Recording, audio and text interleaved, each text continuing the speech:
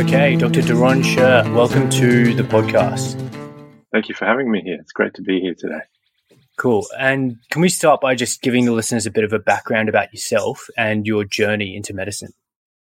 Yeah, so I'm an orthopedic surgeon. By the time I was 12 years old, I had broken 12 bones, so it seemed fairly logical that I was going to go into orthopedic surgery. So I actually did medicine with the intention of doing orthopedic surgery. Then went through the journey, trained in Sydney. I did overseas fellowships in Italy, Canada, and the US, and then came back, and I've been practicing as an orthopedic surgeon in Australia now for nearly 21 years. Great, fantastic. And as a bit of a preface for the rest of the interview, I just want to give listeners an idea about the process involved in the actual procedure to replace someone's knee. So what is that like, and what does it involve? So, look, knee replacements, on the one hand, is one of the biggest, most brutal operations we do to people, but it's also one of the most satisfying from a patient outcome perspective. And as long as you are ready for the operation and your pain's bad enough and your health is optimized, it's a really, really wonderful operation. But as with any operation, things can go wrong, and we really need to try and minimize the number of things that can go wrong with this operation. So essentially what you do is you make a cut over the front of the patient's knee, open up the knee to get into the joint. Now, arthritis by definition is damage to the joint lining cartilage. And by the time most people have a knee replacement, they're already bone on bone inside the knee. And when the two bones touch together, that creates pain. So the idea of the knee replacement is to cut away the diseased bone and implant a metal capping on the femur or thigh bone, a fairly flat piece on the tibia or shin bone, and then we use a medical grade plastic called a high molecular weight polyethylene in between the two.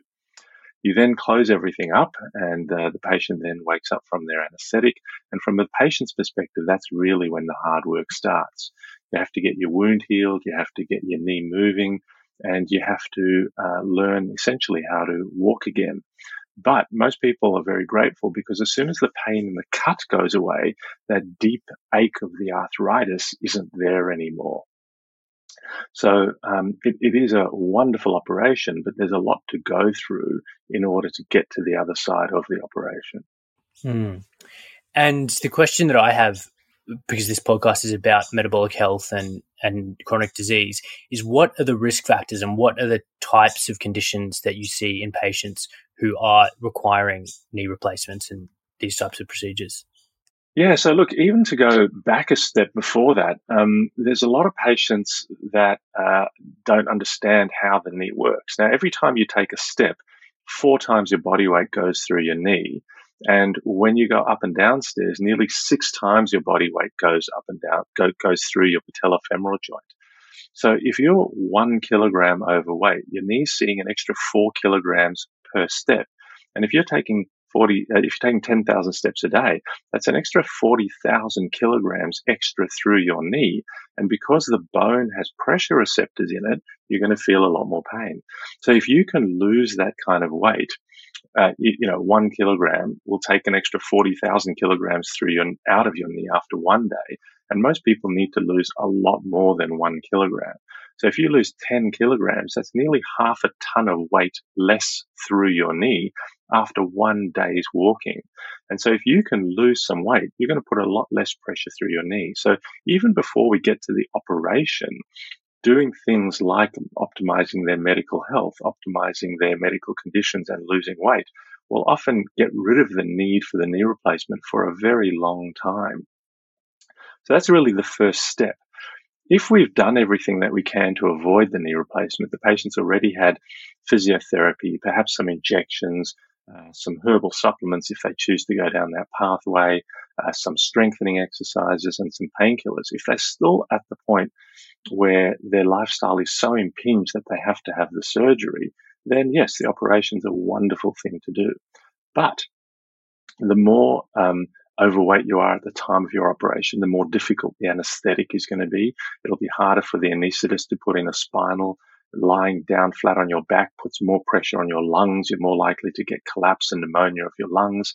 Also, things which don't seem to be related, you're more likely to get a urinary tract infection after the operation if you're overweight, and you're more likely to get a wound problem with the knee after the operation. The bigger you are, the longer the operation takes, and the more likely you are to run into wound problems as well. So there are a multitude of factors. Now, the other thing is diabetes is becoming a huge problem in our society. And if you're a diabetic with a high blood sugar, then that also increases all risks, including those of infection after the operation. So there's a lot that's worthwhile optimizing before you undertake the actual operation. Yeah, and that definitely makes sense. So what were the strategies traditionally to help people optimize their weight and their metabolic status prior to surgery? And perhaps give us an idea about what strategies that you've been using. Yeah, so I mean, in the past, what used to happen is the surgeon would send the patient back to their GP and say, look, the patient needs to lose weight. The GP would often send the patient to a dietitian. The patient would come back 6 or 12 months later and say, look, I haven't lost any weight. And, the patients always used to say, look, I really don't eat very much. And the traditional teaching was that they're lying. They're snacking, they're having Coke, they're having chocolate, they're not exercising, the whole sloth and gluttony type scenario. And unfortunately, for a long time, I believed that as much as anybody else, until probably 6 or 8 years ago, when I finally understood the science behind fat storage and weight loss, to understand that it actually wasn't the patient's fault. Most of them were doing what the dietitian was telling them, but the advice that they were being given didn't actually allow them to lose weight. And I, one of my partners is a foot and ankle surgeon. He actually tracked 100 patients that he did over a 12-month period. He actually followed that paradigm. And out of the 100 patients, 2 patients were able to lose more than 2 kilograms. The rest of them came back either the same body weight or higher after 12 months. So clearly that wasn't working. And that's basically how I got involved with the space. Paul Mason, who's a sports medicine exercise physician who most people in the nutrition space will know, was assisting me with my operations. And I was telling him, look, I'm seeing all these 55-year-old patients who are obese, and I just can't get them to lose weight. And if I could get them to lose weight, they could potentially defer their surgery or maybe even cancel it altogether. And when they did have their operation, they'd be in a much better space to be able to get their operation to reduce their complications. And so Paul and I started talking about low carb.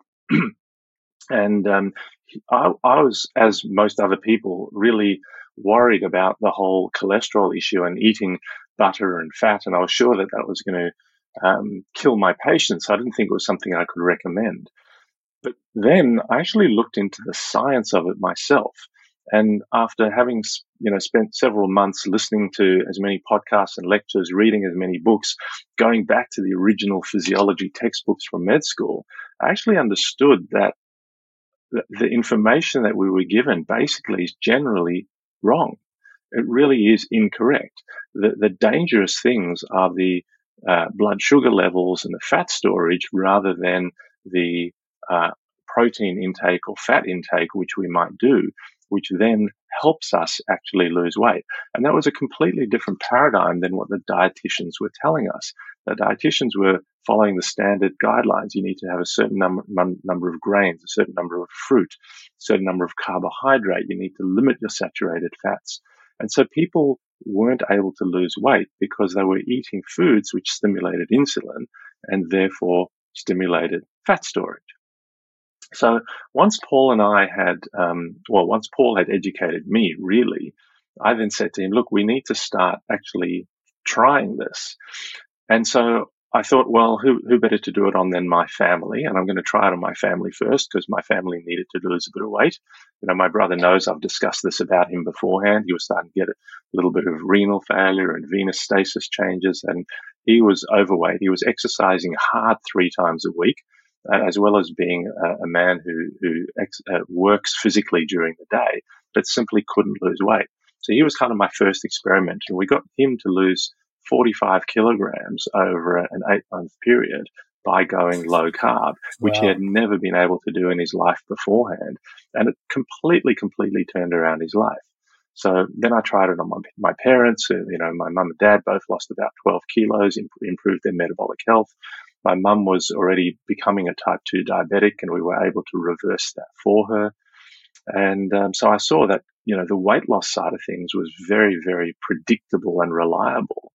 And then, once I satisfied myself that it was safe to do it, then I said to Paul, okay, now we need to start treating our patients. And he and I set up a little clinic together at my office. And then we started using this, dietary treatment on the patients, and it had a massive, massive impact. Patients that had never been able to lose weight in their lives, all of a sudden, were now able to lose 5, 10, 15, 20 kilos. I mean, the easiest one of all was a patient that lost 75 kilos. But, that's someone that used to eat Krispy Kreme donuts for breakfast. So, Wow. you can't claim too much of a win on that one when you change that person.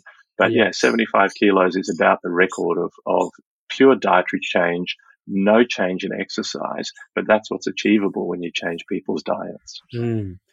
And that's fascinating. And what I really want to draw attention to, and what I've discussed on previous podcasts, is this idea that the patient is really being let down.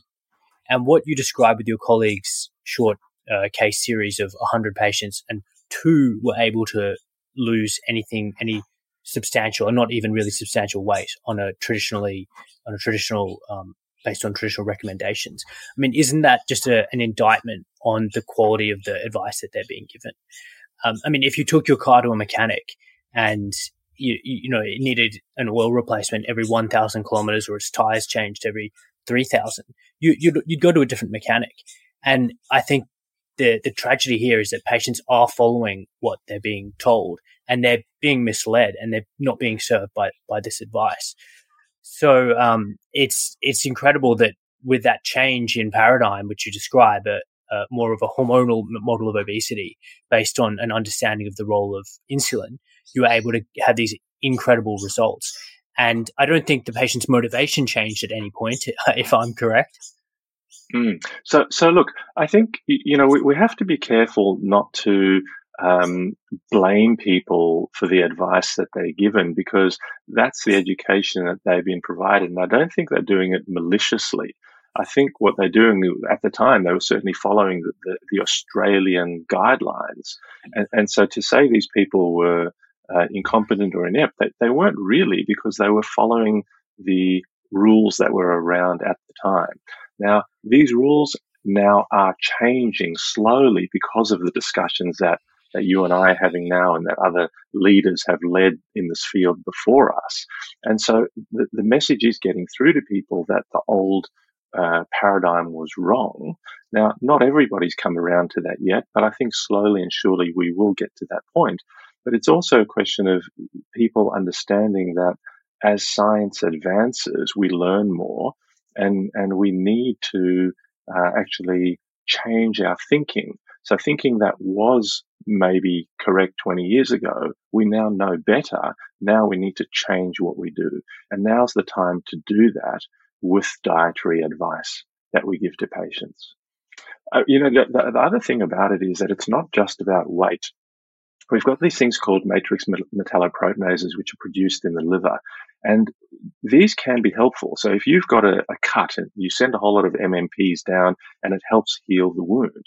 But if you've got a fatty liver, the MMPs get overproduced, and then you get inflammation throughout the body, not just at areas that need to be healed.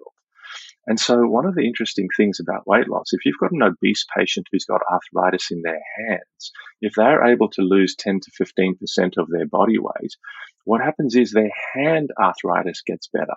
Now, we were talking about knees beforehand, how taking weight on your knee puts extra pressure, but clearly you're not taking weight on your hands. So the hormonal model for arthritis is incredibly important. Weight loss, hand arthritis, less painful. That's where the MMPs and advanced glycation end products come into it. So it really is a holistic thing throughout your whole body. It's not just about pure mechanics in the knees.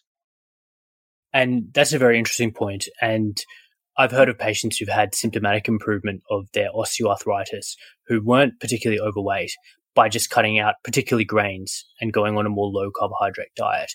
Yes. And there's also a role of insulin and hyperinsulinemia in provoking inflammation in the joints, if I'm not mistaken.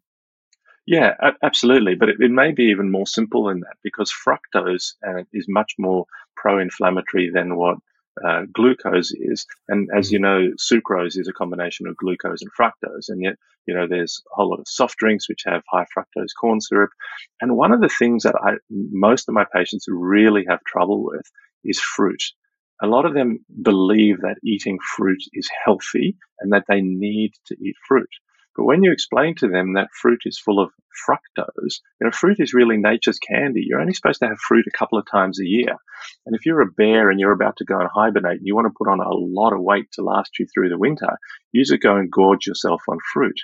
And fruit doesn't provide satiety. Fructose doesn't make you feel full. So you can eat as much fruit as you like and keep going and keep going. So then you're getting this whammy of fructose to create inflammation, fructose to create fat storage and lack of satiety.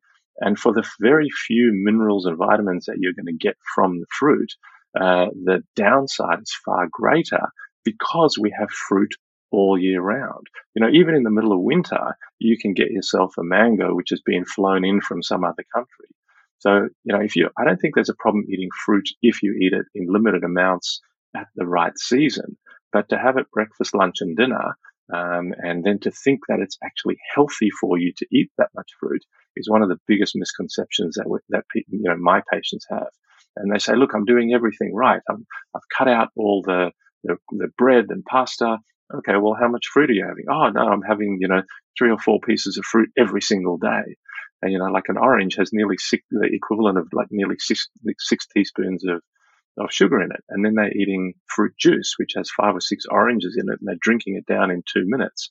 So fruit really is one of the culprits in our society that we have to be careful of, that people think is healthy. And you see their weight loss improve once they remove fruit. Oh, look, amongst other things, it's not good enough just to get rid of the fruit, but a lot of them get rid of all of the other stuff and then keep going with the fruit and then wonder why their weight loss is stalled or they aren't doing well with it. And then you take out the fruit as well, and then the weight loss happens. Yeah. I mean, but every patient is slightly different. Some people, it's the fruit. Some people, they're, just not realizing that there's carbohydrates and stuff. I don't know. Have you ever used a continuous glucose monitor on yourself just to see what happened to your blood sugar levels when you ate? No, I haven't. It's a really, really interesting experiment to do. And it gives you real time feedback of what's happening with your food. So, before I tried this on patients, I experimented on myself as well to understand what did low carb do for me. And you get surprises sometimes. For example, I had the continuous glucose monitor on and I had some sausages and my blood sugar spiked after I ate the sausages. And I didn't realize at the time that there's a lot of rice flour and other fillers in sausages. It's not just meat. So you get meat, herbs, spices, but fillers.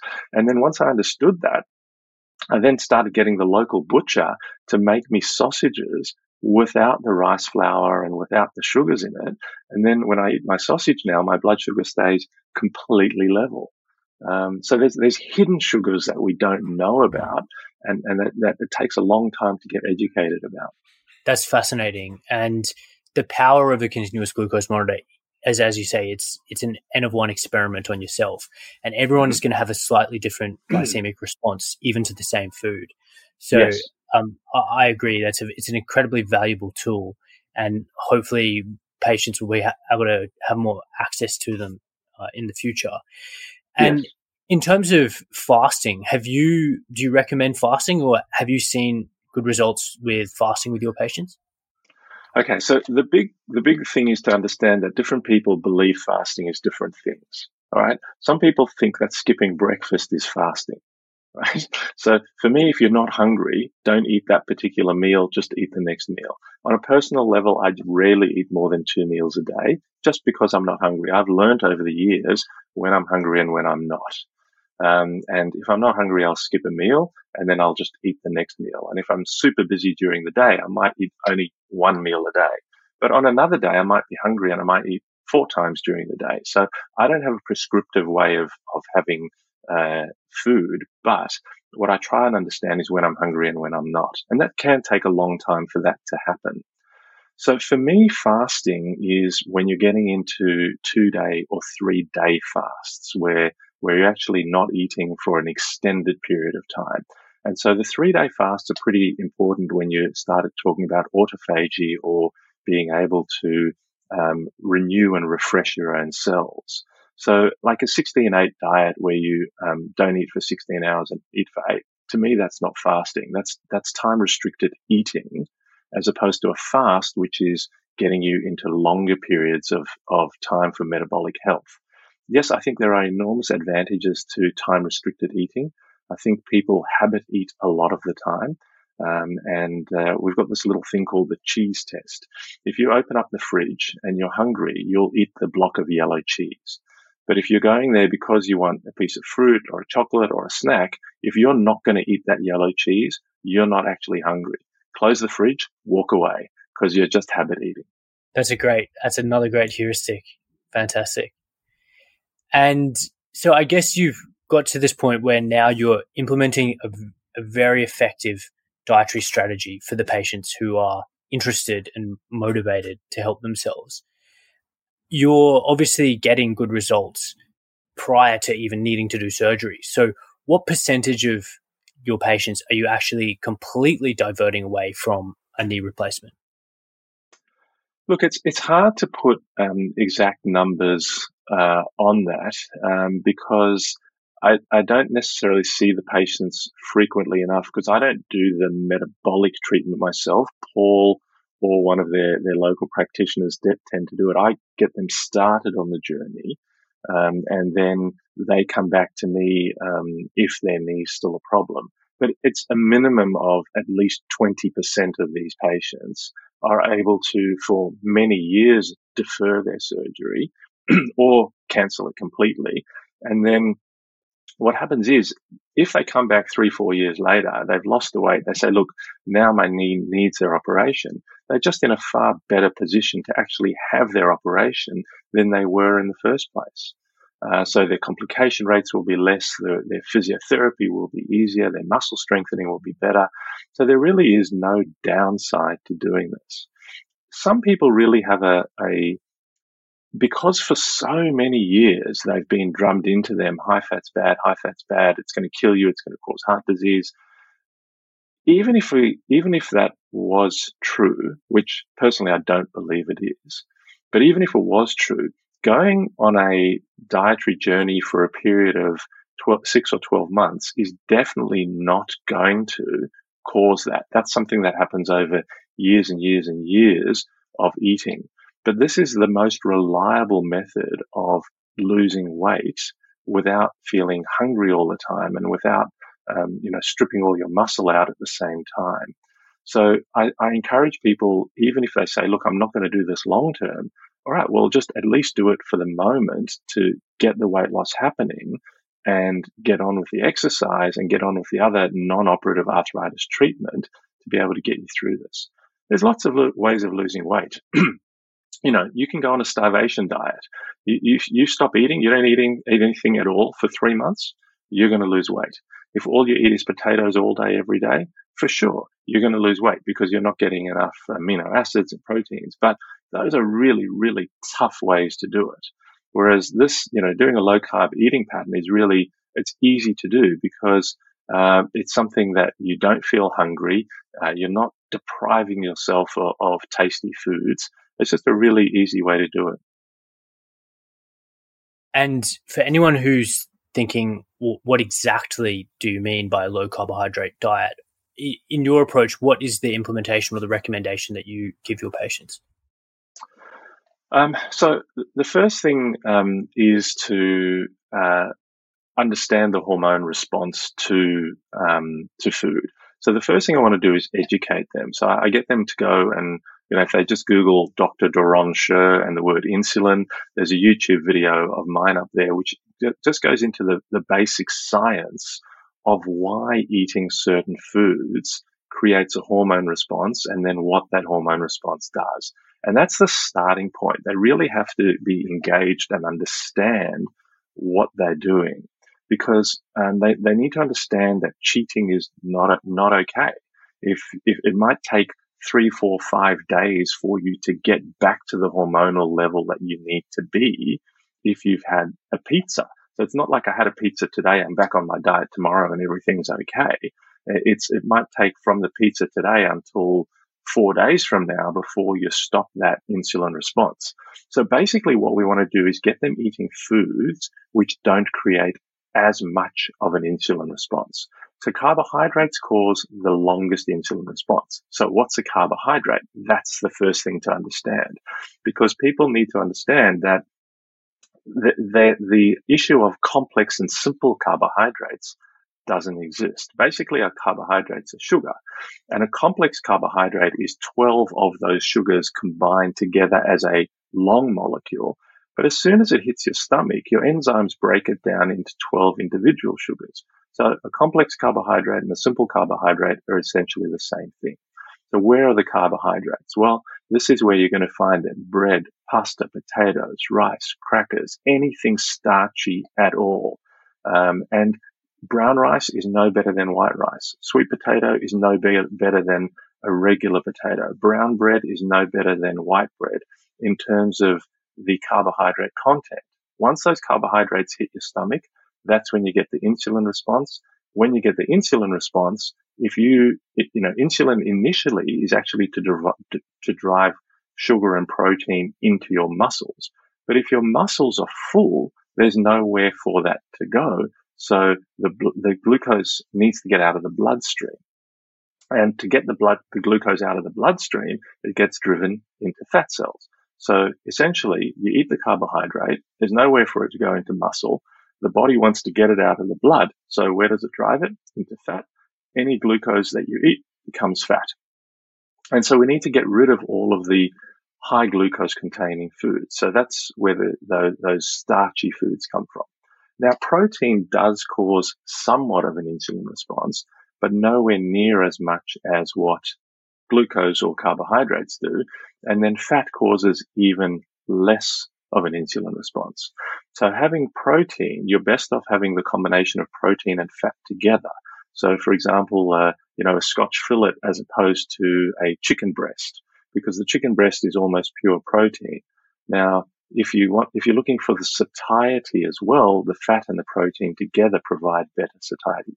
So I guess it's a long-winded way of saying what I encourage people to do is really bump up their protein and eat things like green leafy vegetables, lettuce, mushrooms, those sorts of things, not the starchy vegetables, and really only eat when they're hungry, not eat because their watch says that it's time to eat. Now, it takes huge changes. So, for example, for breakfast, you might need to change to eggs, avocado, and salmon. But some people just like having steak for breakfast. That's fine. But if you don't want to have a steak for breakfast, there are other options. Lunch, if you want to have your salad, that's fine. But be careful what dressing you put on it, that it's not full of sugars as well. And, you want to have some protein with your salad, and then the same thing at dinner if you're going to eat 3 meals a day. So it's really a question of educating them what carbohydrates are, how to avoid the carbohydrates, how to bump up their protein, how to eat the green leafy vegetables so that they're getting the nutrients that they need, and then only eat when you're hungry. That's kind of in a nutshell of the process. And that's fantastic advice. And I found that if you can get people to accept eating a steak in the morning, a big steak earlier in the day just keeps people going well into the late afternoon. Correct. The other dietary component that I want you to, I guess, share your opinion on is these oils, polyunsaturated fatty acids or omega-6 oils. What's your opinion on them, and how do you think they contribute to the disease process? So I think it's a combination of things. We also have to be a little bit careful of things like olive oil as well. So essentially, the polyunsaturated, the PUFAs or the vegetable oils or seed oils, they're not actually oils. They're made from chemically processing stuff into something that looks like an oil, and they are very, very pro-inflammatory. So the same thing as fructose is very pro-inflammatory. And if you form advanced glycation end products from eating your carbohydrates, the combination of all of these things together creates an inflammatory process in the body. Now, the omega-3 to 6 ratio is something that we really did focus on a lot. And I think perhaps we focused a little bit too much on it initially, and we're sort of coming back a little bit so that we're not pushing as much for people to try and increase their omega-3s, because you do need some omega-6s as well. But if you've got too much of the omega-6 and not enough of the omega-3, then yes, that will definitely contribute to inflammation, problems with gut health, and just general joint problems. So personally, I don't eat any vegetable oils. I don't use them for cooking at all. For me, it's either animal fat or extra virgin olive oil. But I also, with the olive oil, I check the crush date and the expiry date, because you can't have olive oil that's years and years and years old, because that can oxidize as well. But overall, the oils are a relatively small portion of what we need to achieve. The food changes are so much more important that once you've done that, then yes, change all the seed and vegetable oils as well. But don't think that doing one without the other is going to achieve an enormous amount. Yeah, and that's great advice. I like to say only drizzle olive oil and make sure you're getting a high quality olive oil, extra virgin, cold pressed, that has been stored properly. And often there can be problems with provenance, especially if you don't live in somewhere like Australia where we have access to high quality oils, where there can be adulteration with lower quality, inferior seed oils. I guess that's another fascinating kind of food piece of dogma that we're slowly adding to the list of ones we're debunking. I mean, as you previously mentioned, fruit is good and healthy for you. That a long chain or complex carbs are more healthy for you. That we should be eating vegetable oils instead of saturated animal fats. These are just a series of pieces of misinformation that I think have contributed together to the state of poor health and chronic disease in Australia today. So I guess shifting to what you see in the hospital, and it's kind of ironic because the exact foods that we've just talked about as being harmful are often the foods that you see on the patient's plate at mealtime. So can you talk a little bit about the normal hospital food and what you try and do for your patients with regard to diet? Yeah, look, this has been an ongoing battle for me for more than 5 years now, because initially when I went to speak to the hospitals about changing the patient's food, they told me, I'm only a doctor, I don't know anything about nutrition, leave it to the dietitians. But thankfully over the last 5 years, that really has changed. And now at the private hospital, definitely I've got control over the patient's food. And we're in discussions now at the public hospital to try and achieve that. But the change happens very, very slowly. So if foods are high in carbohydrate, they generally don't go off very quickly or very easily, because the sugar and preservatives in them can keep them for a long time. And so it's easy for those foods to be stored, transported, and then delivered out to the patients in a less timely fashion. If you cook an omelette, you can't serve the omelette the next day. It's got to be served within a few hours. And so the hospital systems are designed to allow stuff to happen, 36, 48 hours after the food's been delivered a lot of the time. Sandwiches can last easily a whole day before they need to get thrown out. Biscuits, ice cream, chocolates, all of that can last forever. And so it's also far, far, far cheaper to provide a carbohydrate-based product than what it is to provide a protein-based product. And so there's cost issues, there's timing of delivery issues, there's storage, whether it's cold storage or hot storage. It is challenging for a hospital that has that many patients with different dietary requirements to actually provide nutritious food for them. And I get that completely. It's expensive and it's difficult, but that doesn't mean that we shouldn't be doing it. And have you found that you have assistance from any dietitians or the dietitian profession, or are you finding yourself working more against them? Look, times are changing. There are a number of dietitians now that you can refer patients to that will promote this style of eating. But again, for me, I'm not that directly involved with the day-to-day nutrition prescription advice, other than with generalities with my patients, and then giving them the information, the science, and if they actually want to see a doctor to monitor their cholesterol levels and all the other bits and pieces that need to be monitored with this, they will generally see a physician, whether it's a sports physician or general practitioner. It's generally not me monitoring these patients on a day-to-day basis. So, as an orthopedic surgeon, I just don't have the time to be able to look after the nutrition needs of the patients directly, but I can at least direct them to somebody that can do that for them. Great. And I want to get your opinion, because I know you've talked about it previously, on bariatric surgery, and particularly bariatric surgery as a strategy to lose weight prior to an orthopedic procedure. What are your thoughts? Okay, so it doesn't matter how you lose the weight, you are going to do better with your operation if you've lost the weight. So if bariatric surgery is the only way you're going to lose weight, if there weren't other options, then that's fine.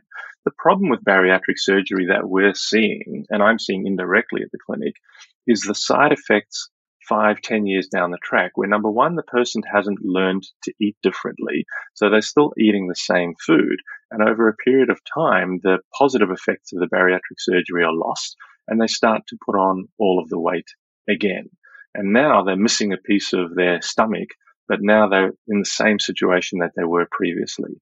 Also, there's a lot of patients that are ending up with significant mineral and iron deficiencies, and copper is probably the biggest one we see, that are undiagnosed 5 or 10 years down the track and then having significant metabolic health issues because of it. Now, if we didn't have any other options and the patients were massively overweight and they were going to die from their diabetes, etc., sure, bariatric surgery is not a bad thing to do to save someone's life. But we have so many better options that work without surgery. Why would you resort to doing something with an operation when changing your food will achieve the same outcome? And that's the key. We can achieve the same outcome without an operation.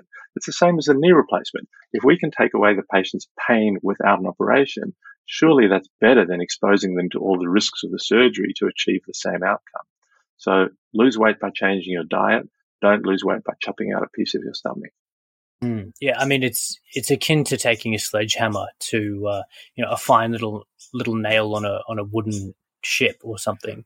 It's a complete overkill compared to the less invasive options that work just as more effectively. And yeah, the idea of cutting out part of an anatomically normal stomach without having tried something like a low carbohydrate diet, to me is again letting down the patient, and it's about doing no harm.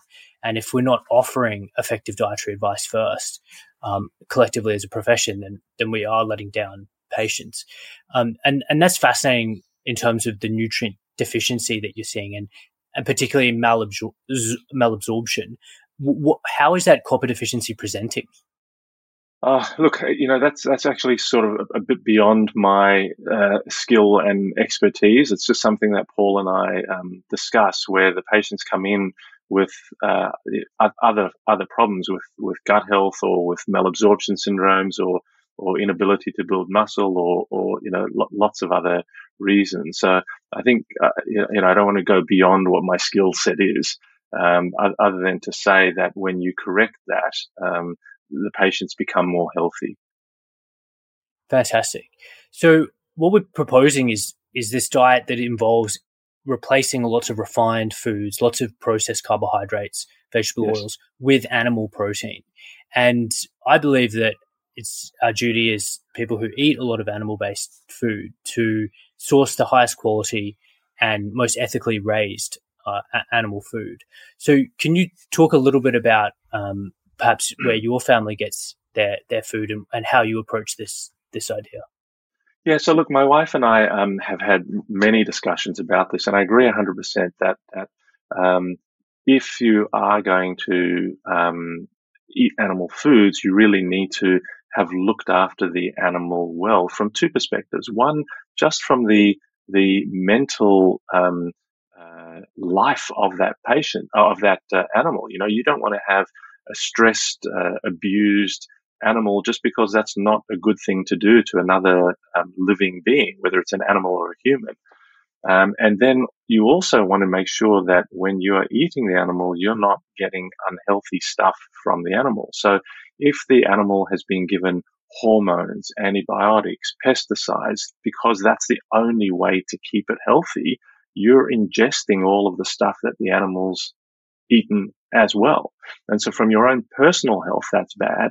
And from an animal welfare perspective, that's bad. So I have found a local farmer who basically will sell me a whole animal. So I purchase an entire cow at a time.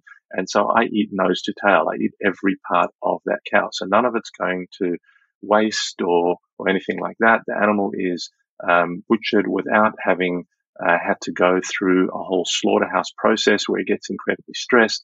I know it's organic, biodynamic, it's grass fed, grass finished. And look, I don't know how important grass versus grain is in terms of human health, but I just know that this animal has had a better life before it got to help me live my life. And I think that's very important. The same with the eggs that we eat. They're all pasture raised eggs from pasture raised hens, and then I will never buy cage cage made eggs, and even a lot of the free range are not actually free range when you go and look at the farm and look at how the animals are actually kept. Um, but look, this is somewhat of a luxury to be able to do that. But if you can do it, I think this is the best way of doing it. If you can't, I still think that eating grain-fed meat is better than eating, pasta or pizza. So whatever meat protein you can get that's as accessible for you as it is, I would prefer if people did that. If people don't want to eat red meat, fish, chicken, seafood, there are lots and lots of protein options. It doesn't have to be one type of protein. Can you do it as a vegetarian? Yes, you can. But it's way, way, way harder to achieve the same end results without eating animal protein. And on a personal level, I know that I don't do well that way, but I understand that some people ethically want to go down that pathway, and I don't have a problem with it. But they are going to have to work 10 times harder to get the same level of nutrients that we can get. And so people don't think that it's a privilege or an elitist thing. You can get access to very cheap, high quality organic meat if you're prepared to eat heart, to eat liver, to make your own, say, beef tallow out of suet. All these cuts of the animal can be purchased for less than 15 Australian dollars per kilogram, and it's incredibly high quality food, and in fact more nutrient dense than the muscle meat.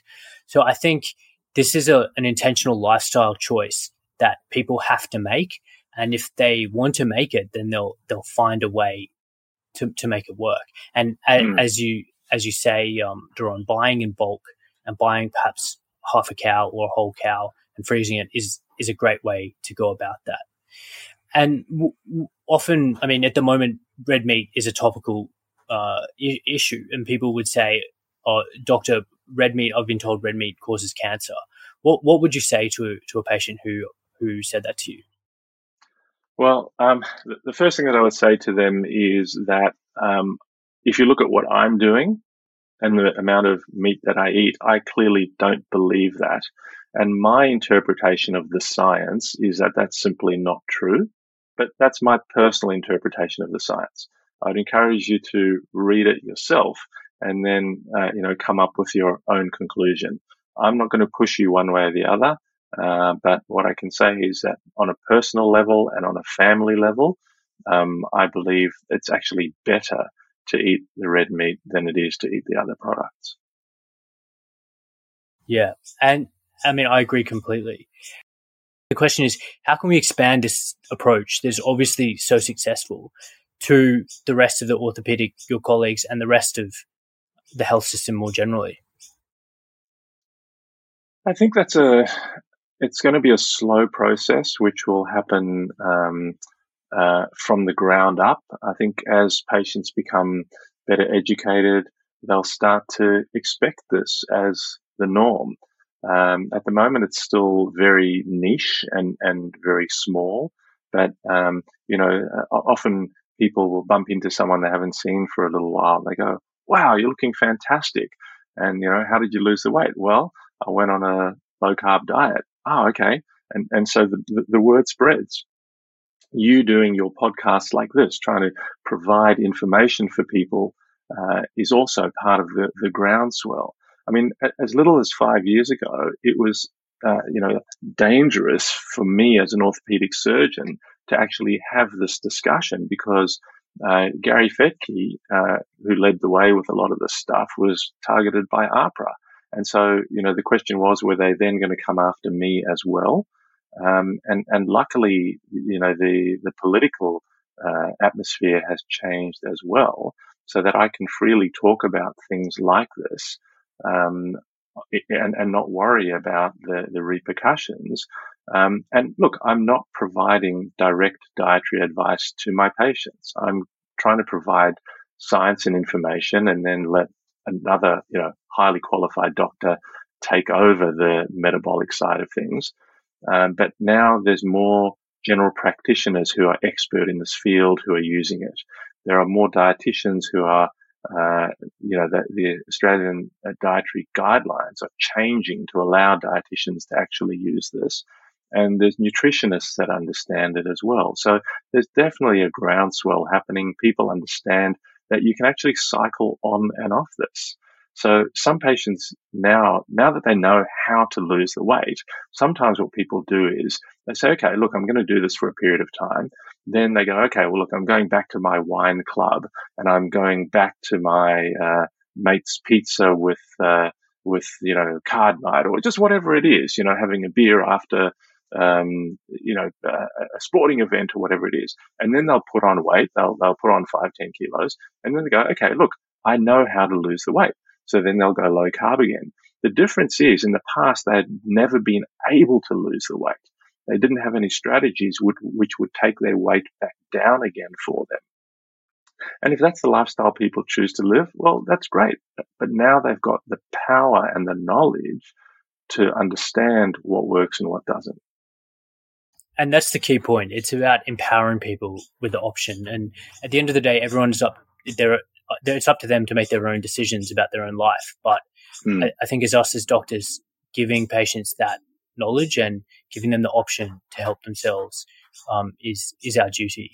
So, thanks very much, Doron. Do you have any final or closing thoughts that you'd like to share? Yeah, look, I'm an orthopedic surgeon. I do knee and shoulder surgery. And it's interesting because the discussions around shoulder surgery are somewhat different than the discussions around knee surgery, just in terms of direct body weight, because the body weight goes through the knee. But I still tend to have the same discussions with my significantly overweight shoulder patients, because everything about their lifestyle is more difficult when they're pushing themselves out of a chair, when they're rolling themselves out of bed, when they're recovering from their operation. So I think, foot and ankle surgery, which I don't do, or spine surgery, which I don't do, this applies really to all facets of mechanical loading of your body. And in terms of, diabetes, complications, there are just so many facets of life that it can help you improve. That I think if a lot of people will not be able to do this themselves. A lot of people will need guidance. They need to understand what foods they can eat and they can't eat. They need to understand how to read a nutrition label. They have to have someone that will motivate them. And so I would encourage them to seek out an appropriate practitioner who can help you with this. If you want to continue your low carb stuff while you're in hospital, I'm very happy to see you as a patient. And in my hospitals with me, absolutely, you can stay low carb while you're in hospital. Otherwise, you can always fast. There's no problem with skipping 2 or 3 meals, and there's very little downside to doing that as well, rather than having to eat the ice cream or lollies that they give you in the hospital. But overall, I think it's a journey. It's not, and people mustn't worry if they occasionally kind of fall off the wagon and eat some of the wrong foods. Just, take it as okay, now I'm going to keep going. And each patient is going to find their own path. Each patient ethically is going to eat the food that they want to eat, that is best for them. And there's no one way of doing this. It's not a cookie cutter approach. Each patient has to have their own motivation. And at the end of the day, they will improve their health as part of this journey. And that's a fantastic place to end it. Thanks very much, Doron. Do you have any links or any handoff that you'd like to give to patients who, if they want to get in touch with you or have some surgery done? Sure. The easiest website is just doron.com.au. I'm based in Sydney. Got practices in Randwick and Concord, and all the phone numbers and links are on that website. And anytime patients, I don't think they should necessarily come and see me just to discuss weight loss, because I think there are better people that they can go to for that journey. But if they're having an orthopedic problem, they need to understand how the weight loss can affect their orthopedic issue. Of course, I'm happy to see them. And of course, in terms of surgical stuff, I don't just do knee surgery. I do shoulders as well. And it's not just arthritis surgery, it's sports surgery. But we've had actually enormous success with some of our high performance athletes changing their diets and improving their performance as well. But thank you for having me on today. It's been a great pleasure, and I wish you all the best success with your journey as well. Thank you. Thank you very much. Cheers.